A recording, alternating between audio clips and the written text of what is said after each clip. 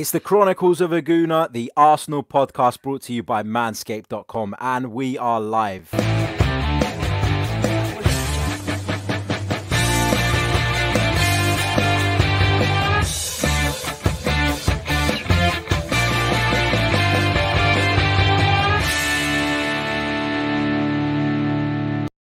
Hello, good evening and welcome to another live edition of the Chronicles of a Gooner, the Arsenal podcast brought to you by Manscaped.com. As ever, I'm your host, Harry Simew, and once again, I'm delighted to be joined by one of my favourite pundits in the whole wide world, former Arsenal man, someone whose opinion I value so much, Adrian Clarke. Welcome back, mate. You got a low bar, Harry, but I'll take it, yeah.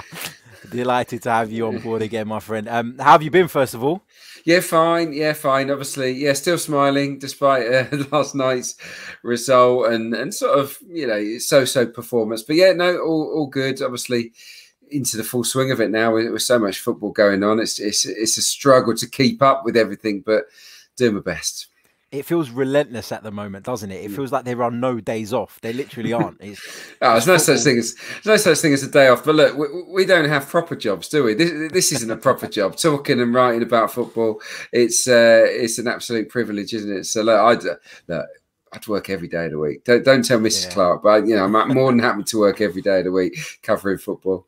Yeah, I mean, I don't imagine my missus is watching, but there are days where I say, oh, I've got to watch that game because I'm working on it. When I'm not, I just want to watch the game in peace.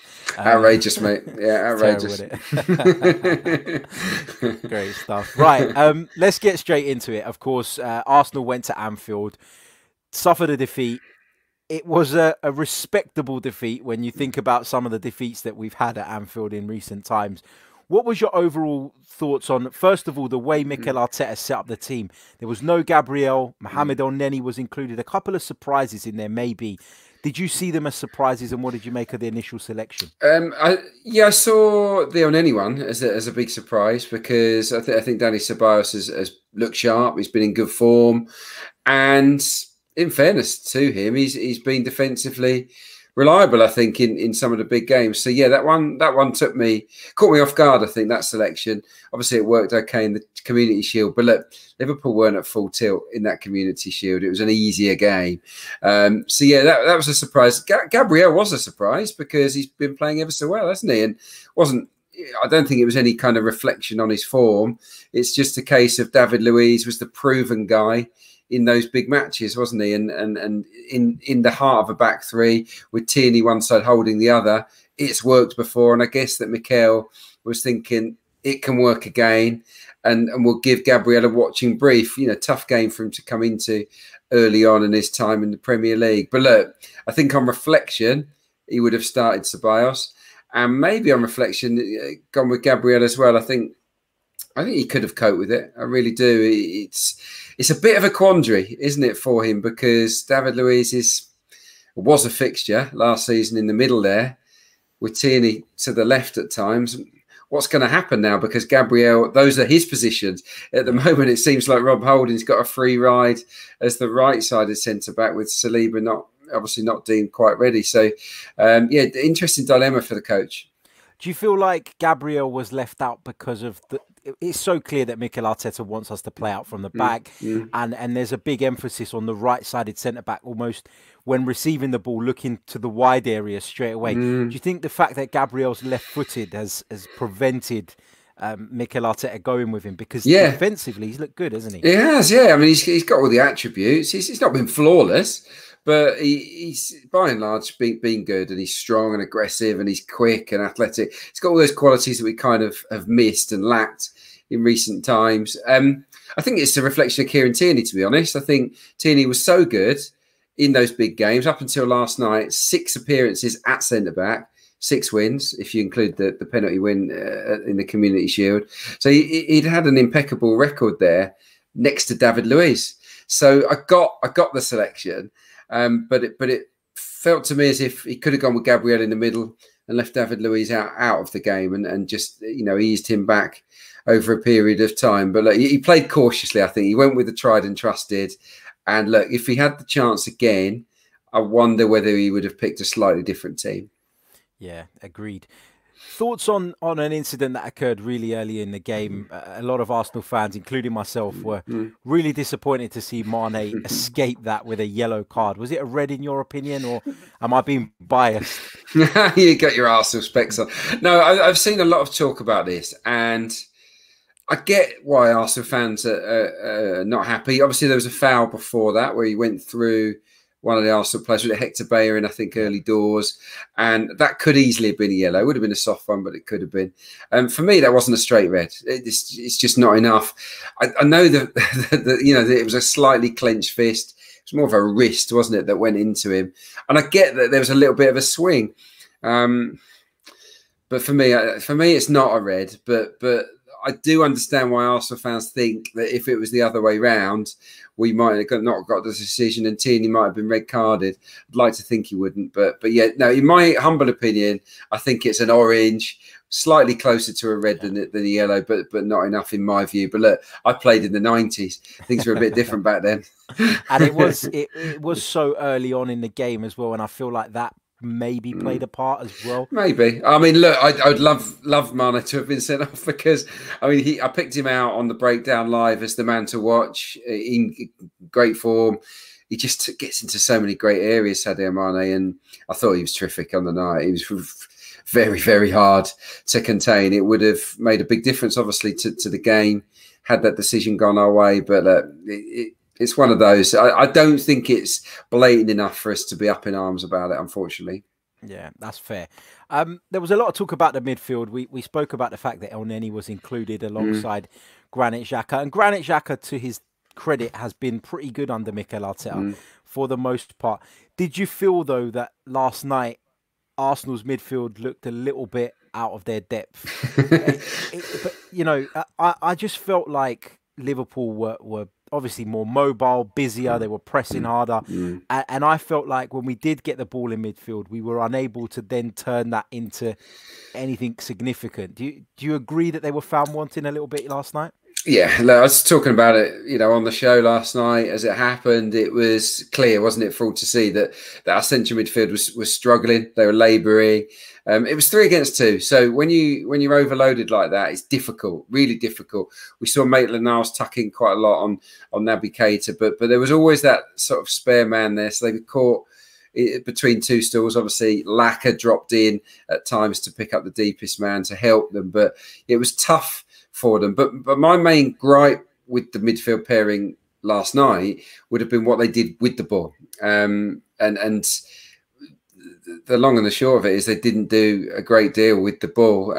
Very few passes, couldn't really get their foot on the ball. And I looked at the stats afterwards, and my eyes were telling me I haven't seen too many progressive passes from Xhaka or El Neni, not successful ones anyway. Forward passes into the feet of a forward. And take a look at their chalkboards in terms of their passing maps. It's all sideways and backwards, really. In terms of successful forward passes, only one of note, really, from Xhaka, and that was in the build-up to the goal. When he pink drills it into Lacazette. Other than that, it was really quiet, I thought. And El Neni did what he does, really, and he sort of kept things ticking over. But neither man got on the ball. And it took Ceballos to come on and show us what we were missing, really. I thought he was terrific. As a substitute on the hour mark, and I guess really in a way he showed up the performances of Xhaka and El Neni on the night. Yeah, for sure. He had a huge impact, really changed, gave us a dynamism, gave us a directness, gave us a purpose, didn't he? Well, he ran with the ball. Sometimes he's not afraid to just take someone on. His first thought, Danny Ceballos, is to go forward. And yes, he does have a lot of touches on the ball and he can hold on to it too long. And I get why some people are frustrated with him. I think sometimes he can definitely move it quicker. But last night, we needed to have someone to put their foot on the ball and actually give the back five a breather. Because it was a back five, wasn't it, really? And we just needed someone to put their foot on it and control it and take the sting out of it and thread it to one of our wide players or one of the forwards and just ease the pressure. And he did that, I thought, really well. So look, for me, that experiment didn't work, and I would expect him to play the next game. It just goes to show, doesn't it, though, what fine margins there are in football, because had Alexander Lacazette tucked away that chance, 2-2, a draw at Anfield, and all of a sudden it's a Mikel Arteta masterclass. Those are the kind of margins, though, at the top level, aren't they? That can make or break a coach. Yeah, cool. Well, yeah, I mean, yeah, I don't think we're at that stage with Mikel, but yes, I totally agree. I think, look, it's not an unfair result.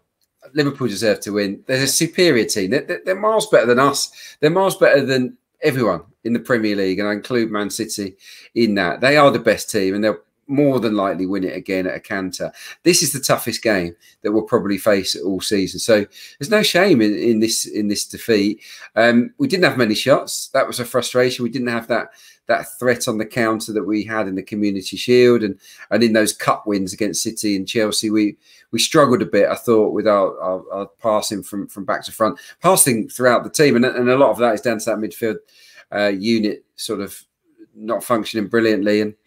And as always against Liverpool, we had to withstand a barrage. You know, they always have 20 or more shots, it seems, against us, and it was the same again. It was 20 efforts on goal. It didn't surprise me. To get a result, you have to ride your luck, stay in the game, and that I think is one of the big positives. And also stayed in the game. They improved the second half. They were more aggressive.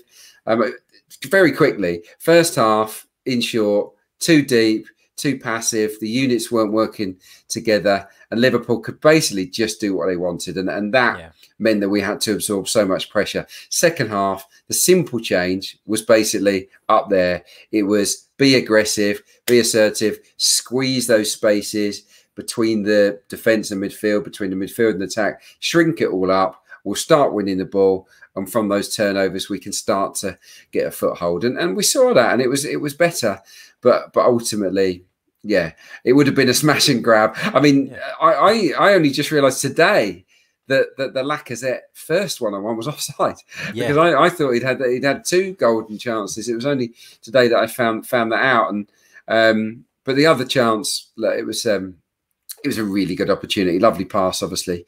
And I thought Lacazette did great to stay on side. For me, don't take that. It was a poor touch that slowed it down, and by slowing it down, it gave that half second for Alisson to get himself in that proper position.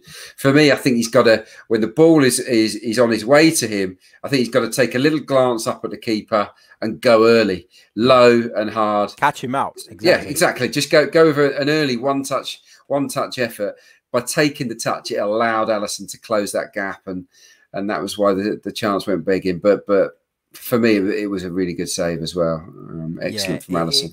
It was, and you mentioned the first one that was offside. At first glance, I didn't know either, because obviously the linesmen are being directed now to keep their flags down. Yeah.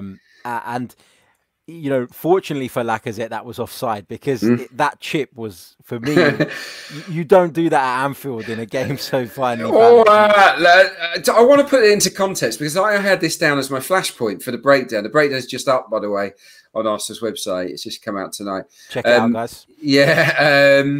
I had it originally as my flashpoint because I thought that was the moment. That was the first one-on-one, and so I'd gone through the process of analysing it. And what a lot of people might not have realised was that it started with Lacazette tracking back from centre forward position, tracking Fabinho all the way back to his own 18-yard box. Lacazette wins a tackle on the edge of our box, having sprinted 50 yards, and then he has to turn around and go all the way up the other end. And of course, it caught Liverpool out because he ran from deep. But honestly, he would have been breathing heavy by the time he got to the goal. So I'm gonna cut Lacazette a little bit of slack here and say that he was knackered when it came to that chip. It was the wrong option. Again, I think look up and maybe go with an earlier chip over the keeper, or to bend it round him would have been better. But it's so easy from where we're sat. It's so easy from where we're sat. I mean, when you're on that Anfield pitch, you know, Alisson bearing down on you, it's much tougher, especially when he would have run 50 yards to get back and probably 70 yards the other way. You know, I'm going to let him off. you know that Virgil van Dijk is breathing down your neck as well. Exactly. You can forgive him to a degree. Yeah, that's fair. Just a quick reminder, guys, if you haven't already, smash that like button if you're watching us on YouTube. Subscribe to the channel if you're new. We're fast approaching 10,000 subscribers on YouTube alone, which is incredible. So please do hit the subscribe button if you haven't already. And don't forget that this podcast is brought to you by Manscaped. So if you want your body hair to look as neat, as lush, hopefully not as green though as the Emirates Stadium pitch, then check out manscaped.com and enter the discount code, which is Chronicles AFC in capital letters. You'll see it across the bottom of your screens at the moment. You'll get 20% off your order and you will get free shipping as well as supporting the podcast. So do check that out. One final thing on last night's game, Adrian, before we talk about what everybody wants to hear about at the moment, which is transfers. Bernd Leno. Now, I feel like Bernd Leno's performances are being scrutinised even more so now because of the fact that Martinez did so well, because Arsenal have sold Martinez. We know that there was a financial motive behind that. You know, Mikel Arteta basically said as much. Are you worried about Bernd Leno going forward? Because to me, he doesn't look completely comfortable playing out from the back the way we're asking him to. Is that a potential weakness in this Arsenal side? Look, I've looked back at the game. I've watched it again, and yeah, look, we played out. We took our chances. We had the courage of our convictions to stick with it. It worked for the goal. Don't forget that the goal comes from playing out from the back. So and we didn't lose any goals by playing out from the back, but I do accept that we looked a bit shaky. I wouldn't put it down to Leno on this particular occasion. I thought some of the defensive players dawdled on the ball a little bit and delayed, and also we were up against one of the best pressing teams you could ever wish to see. So I think I wouldn't pin it on Leno last night playing out from the back. I think the bigger problem with Leno is dominating the area. We want to see him come out and be decisive in the way that Emi Martinez was, and maybe he hasn't reached that level yet. I think he's partially to blame for that goal where he sort of just pushes it into the path of Mane. Not easy for him, but I think if you can't catch that, you've got to almost double fist it outside your box, get some distance on it, because he went to catch it and it slipped out. I do think that was a partial error on his part. But for me, what I would like to see more of is him screaming at his defence, don't get too deep. For that third goal, for example, the ball gets rolled back. If you cast your mind back, the Jota goal, ball gets rolled back from Salah, I think, to Arnold. When that happens, your back three has to squeeze up. What you normally do is you squeeze out, push up to the penalty spot and clear the decks for Leno to come out and claim that cross. And that's what he would have done.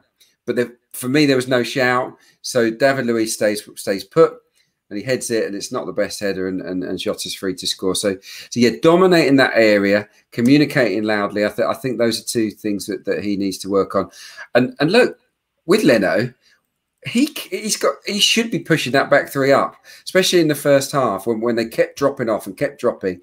He should be screaming at them, get up, because one thing Leno's got is he's got that speed off his line, and he's got a high starting position himself. We didn't need to be anywhere near as deep as we were. David Luiz ultimately has that responsibility, so minor criticism for him.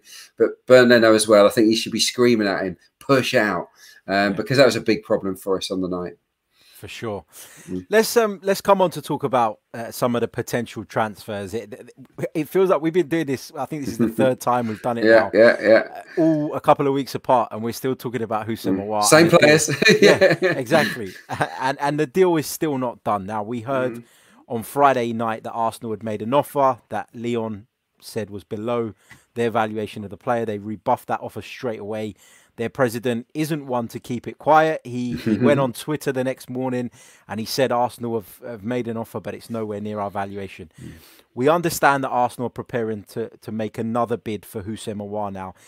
Is he someone that we could have done with last night, given what you were saying about the progression from the midfield in terms of forward passes? Yeah. Is he someone you look at now after that game and think even more so he is someone that could bring something we need to this team. Yeah, oh, yeah, 100%. Yeah, I think he would have fitted in really nicely. He's got that spark. He'll go and press players. He's got the energy to get involved and go and close people down and to nick the ball in good areas. I think that's a really good trait to have. And yeah, he's a very progressive passer. We know that, and he'll look to release the front guys with early quality passes, a little bit like we saw from Ceballos in the last half an hour. So yeah, he'll absolutely make a difference. I'm still a little bit unsure of where I fit in because I don't know if he's an orthodox central midfielder. I still think he's better in a 3 from what I've seen of him. Obviously, I'm not going to pretend I've seen him every week, but because I haven't. But from what I have seen, he looks like he'd be better in a 3. Would he be, the number 10 in a 4-2-3-1 or one of two AMs in a 4-1-4-1 or 4-3-3? So yeah, that's the question mark. But I think let's get him and then let's work out the formation to fit around. It is a quandary for Arteta because of David Luiz and his need really to be part of a back 3. It's tough. Is that going to supersede everything, or is he going to be bold enough to leave David Luiz out and go to a back 4 and then prioritise playing a much superior central midfield? I think a lot of fans are looking forward to seeing him at least try that. Yeah, I feel like last night, one of the things, and obviously we've spoken about it before, Liverpool are far superior to Arsenal.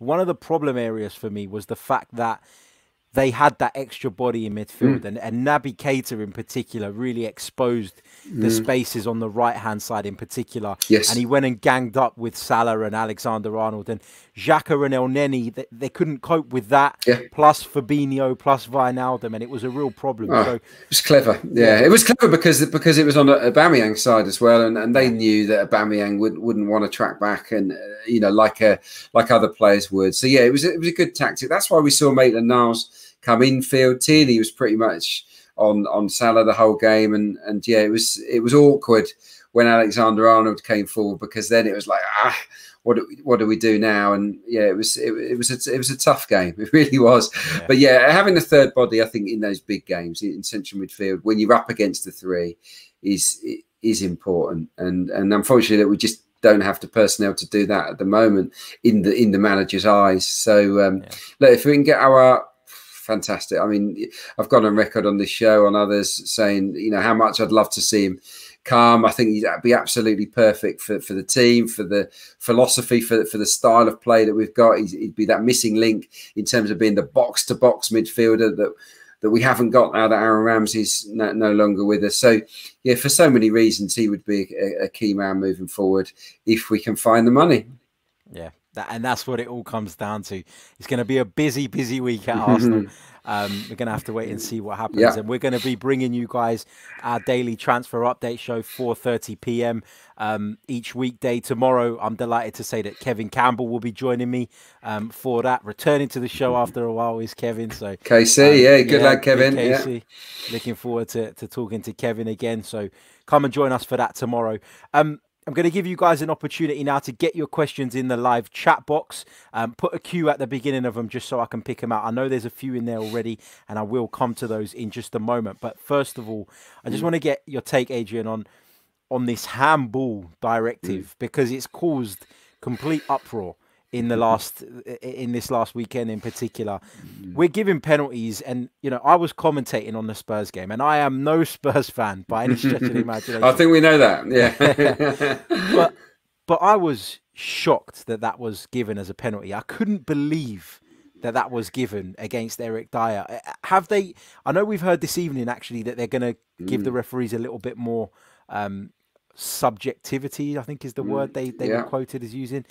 It's got to be done though, hasn't it? Because this is a farce. Yeah, it is. Yeah, it's become a farcical situation, and what this rule change has done or will do if we don't act now, you will see players flicking the ball up towards arms, and the refs will be saying, "Well, look, we shouldn't give it, but we have to give it because it's hit his arm, and that's the rule." So yeah, something needs to change. I'm really pleased that the Premier League are going to sort of take a slightly different viewpoint on it, it spoils the game, doesn't it? We don't want penalties deciding every single game. Football's supposed to be hard to score, and I just feel that a penalty is. I've always felt this. I've always felt that a penalty is too good a reward for many of the decisions that they're given for, in terms of the fouls, right by the touch line, just on the corner of the box, where the chances of scoring are minimal, but then you get a free shot from 12 yards. I think,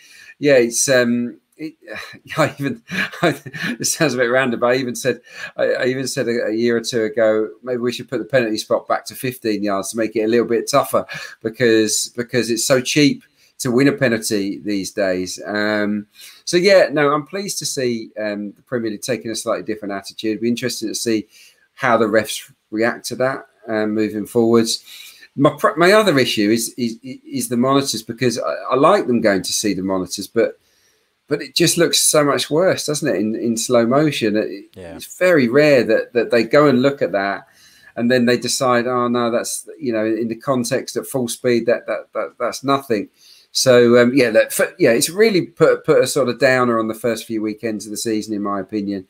And we have to act now, because it's a turn off for fans. A little bit the same as VAR was a turn off at the start of last season. Sort of getting better at that now. It's not everyone's cup of tea, but we don't want to be driving fans away from the game, away from watching at this point, when we need fans more than ever, clearly, with the situation. So they've got to change it. And I do think the fact that a number of managers have come out and sort of spoken out about it is helping. It puts pressure on. And even Steve Bruce, who benefited from it this weekend, was very quick to say, I can understand why Spurs are upset, why Spurs are livid. Yeah, I mean, deliberate handball. Deliberate handball is always a difficult term, because I think it's very rare that a player deliberately handballs it. But then you can't have players that sort of have their arms hanging out there, and then they deny, well, it's not deliberate. He's just blasted that at me. So I get the fact that you've got to have a marker in terms of a silhouette of what's natural and what's not. But the Dyer one was a joke, and many of the other ones were as well. So fingers crossed that this wave, this outpouring of negativity, and it is pretty much from anyone that likes football hates it. And look, if you're part of the refereeing fraternity, you're in charge at Stockley Park, listen to what people are telling you, because ultimately it will be criticism of them that will come for them eventually, and it might be them that lose their jobs long term if football's impacted. Agreed. Let's go over to the live chat box. We'll just pick up a few questions before we wrap it up. Obviously, tonight they're all for you, Adrian, so I'm going to let you take it. Fine. They're all for you. Topher says, if we are not going to sell Torreira or Guendouzi, should Arteta not find a way to utilise them? We are suffocating our depth ourselves by not selling them on or using them. Well, look, if we don't sell them, I would expect them to be reintegrated. I think what's happening at the moment, Mikel Arteta's made a decision, along with the club, to say, right, this is the group I want to work with, and these are the players that I'm willing to sell, and to cause minimum disruption on a match day, because he's clearly been honest with those guys and said, you're for sale, then he's keeping them out of the fray. Now, if that doesn't happen, I mean, this is all, I'm guessing, but this is common situations inside football clubs. If for some reason no agreements are made and the window passes by, then Mikel's got an awkward conversation, and he's got to go back cap in hand, I guess, to these guys and say, look, we've got an option here. If you can sit on the sidelines and wait until the next transfer window, or, and this is my preferred option, I'll bring you back into the fold. And if you're good enough, as Xhaka has proved, as various others have proved, if you're good enough, I'll reintegrate you into the team. It's as simple as that. So I think at the moment it's one of those, you're either in or you're out, and those two guys are kind of out at the minute, but that can change. Yeah, Agreed. And we've seen it change with players before, like you said. So loads of times. Yeah, exactly.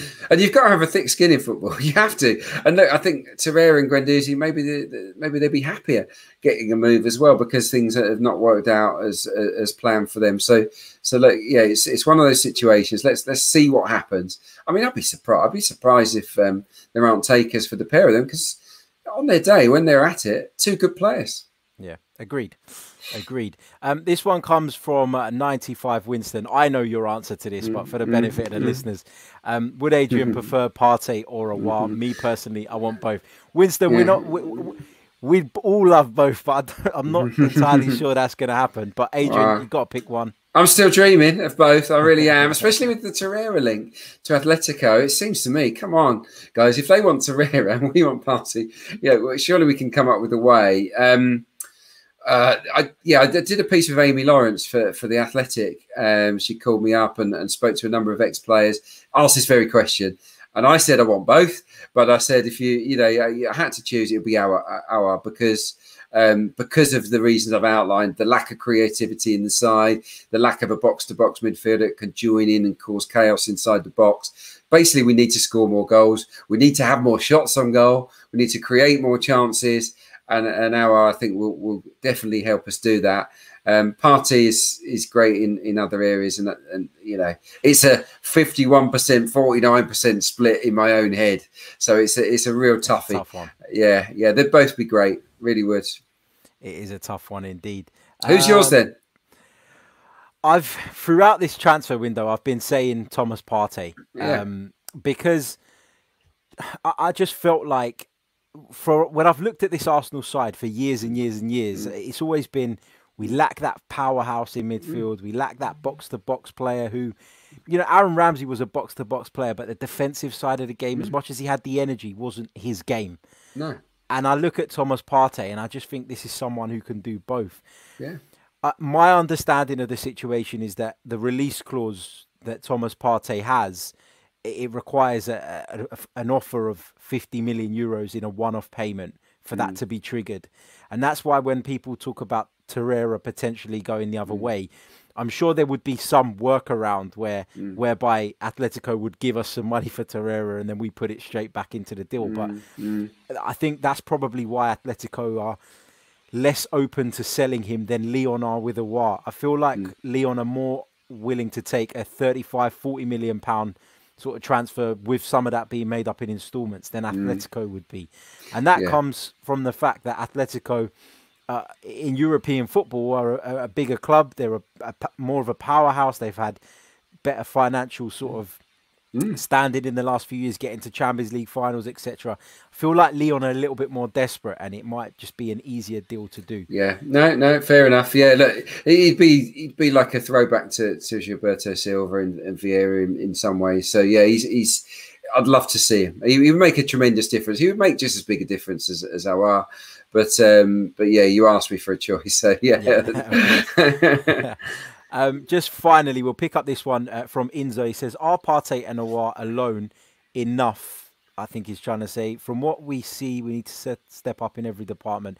We saw Liverpool outclass us yesterday, so we need more in future windows. So I'm going to slightly add to this question and say, assuming we do get our midfielder, what's the next position that you would be looking at and saying, got to address that? Oh, it's tough. It really is. I think that we could probably still do with a centre half, is my honest opinion. I think that Gabriel is the future, clearly, but David Luiz isn't long term. Saliba, we don't know. We haven't seen him in the shirt really yet, so we'll have to hold fire on that. Maybe one more, because Rob Holding, as we've said, seems to have a free run at that right side centre half at the moment. So that's one position. I would also say centre forward, and that's not because I don't like Lacazette or Nketiah. I really like both of them, but top clubs can have four strikers, can't they? And what if we've got Martinelli obviously waiting in the wings. Oba can play up top, but I do feel that you can never have too many good strikers, in my opinion. So someone that's hot, up and coming, hungry, and willing to able to slot in and compete, I guess, with those two, Lacazette and Nketiah, that would be good. I mean, player I've liked for a while is the Celtic player Odsonne Edouard, and I know that he has been linked before. That's the profile that I think Arsenal are possibly looking for in the centre forward position. Because look, if something happens to Lacazette, would we really be comfortable going with Eddie for the whole season as number 9? It's for me. I think we are a bit light in that position. So, but look, I think we might have to wait until January for that one. Yeah, agreed. Right, guys, now comes the point in the show where you spam the chat box by letting us know where it is you are joining us from. We're going to give you a quick reminder of how you can become a patron of the show. If you wish to, of course, you can support the podcast for £3 per month by going over to patreon.com/The Chronicles of Aguna. You will receive exclusive content, priority on the fans show, priority when submitting questions to our experts, and a gift after 3 months of membership. So check that out if you fancy it. Right, let's go over to the live chat box and see where people have been joining us from. Let's have a look. Demi's joining us from the USA. Surya's in Dubai. Carrie is in Espoo, Finland. Hugo's in Vancouver. Love it. Kofi's in Preston. Kieran is in Rural Island, not Ireland, Rural Island. Rural Island, yeah, in the sticks, yeah. Exactly. Jay is in Moscow. Wow. Philip is joining us from Lagos, Nigeria, Abu Dhabi, Washington, DC, Mumbai, Nairobi, Southeast London, Slough, Trinidad and Tobago, Tijuana, New Zealand, Sweden, all over the place. Center of the universe. From it's making me, because I can't really go anywhere at the moment, you know, obviously these restrictions and whatnot. So, yeah, hearing all those destinations just makes you think, oh, I'd like to go there. I'd like to go there. So, yeah, once all this nonsense is over, yeah, plenty of traveling, I think. It'd be very exciting. Definitely, definitely. Won't take it for granted again. Won't take it for granted again. Muswell Hill, I used to live there. Yeah, fantastic. Lovely part of London. Down the road. Great fish and chip shop, Toffs. If you haven't been there, check it out. Idaho, USA, Calgary, upstate New York. Wow, incredible stuff. Mark's in Wales as well. So thank you guys for tuning in. That brings us to the end of another show. Like I said, we'll be back tomorrow with another transfer update show between 4:30 and 5 p.m. ish, and we'll be joined by Kevin Campbell. So come and join me for that one.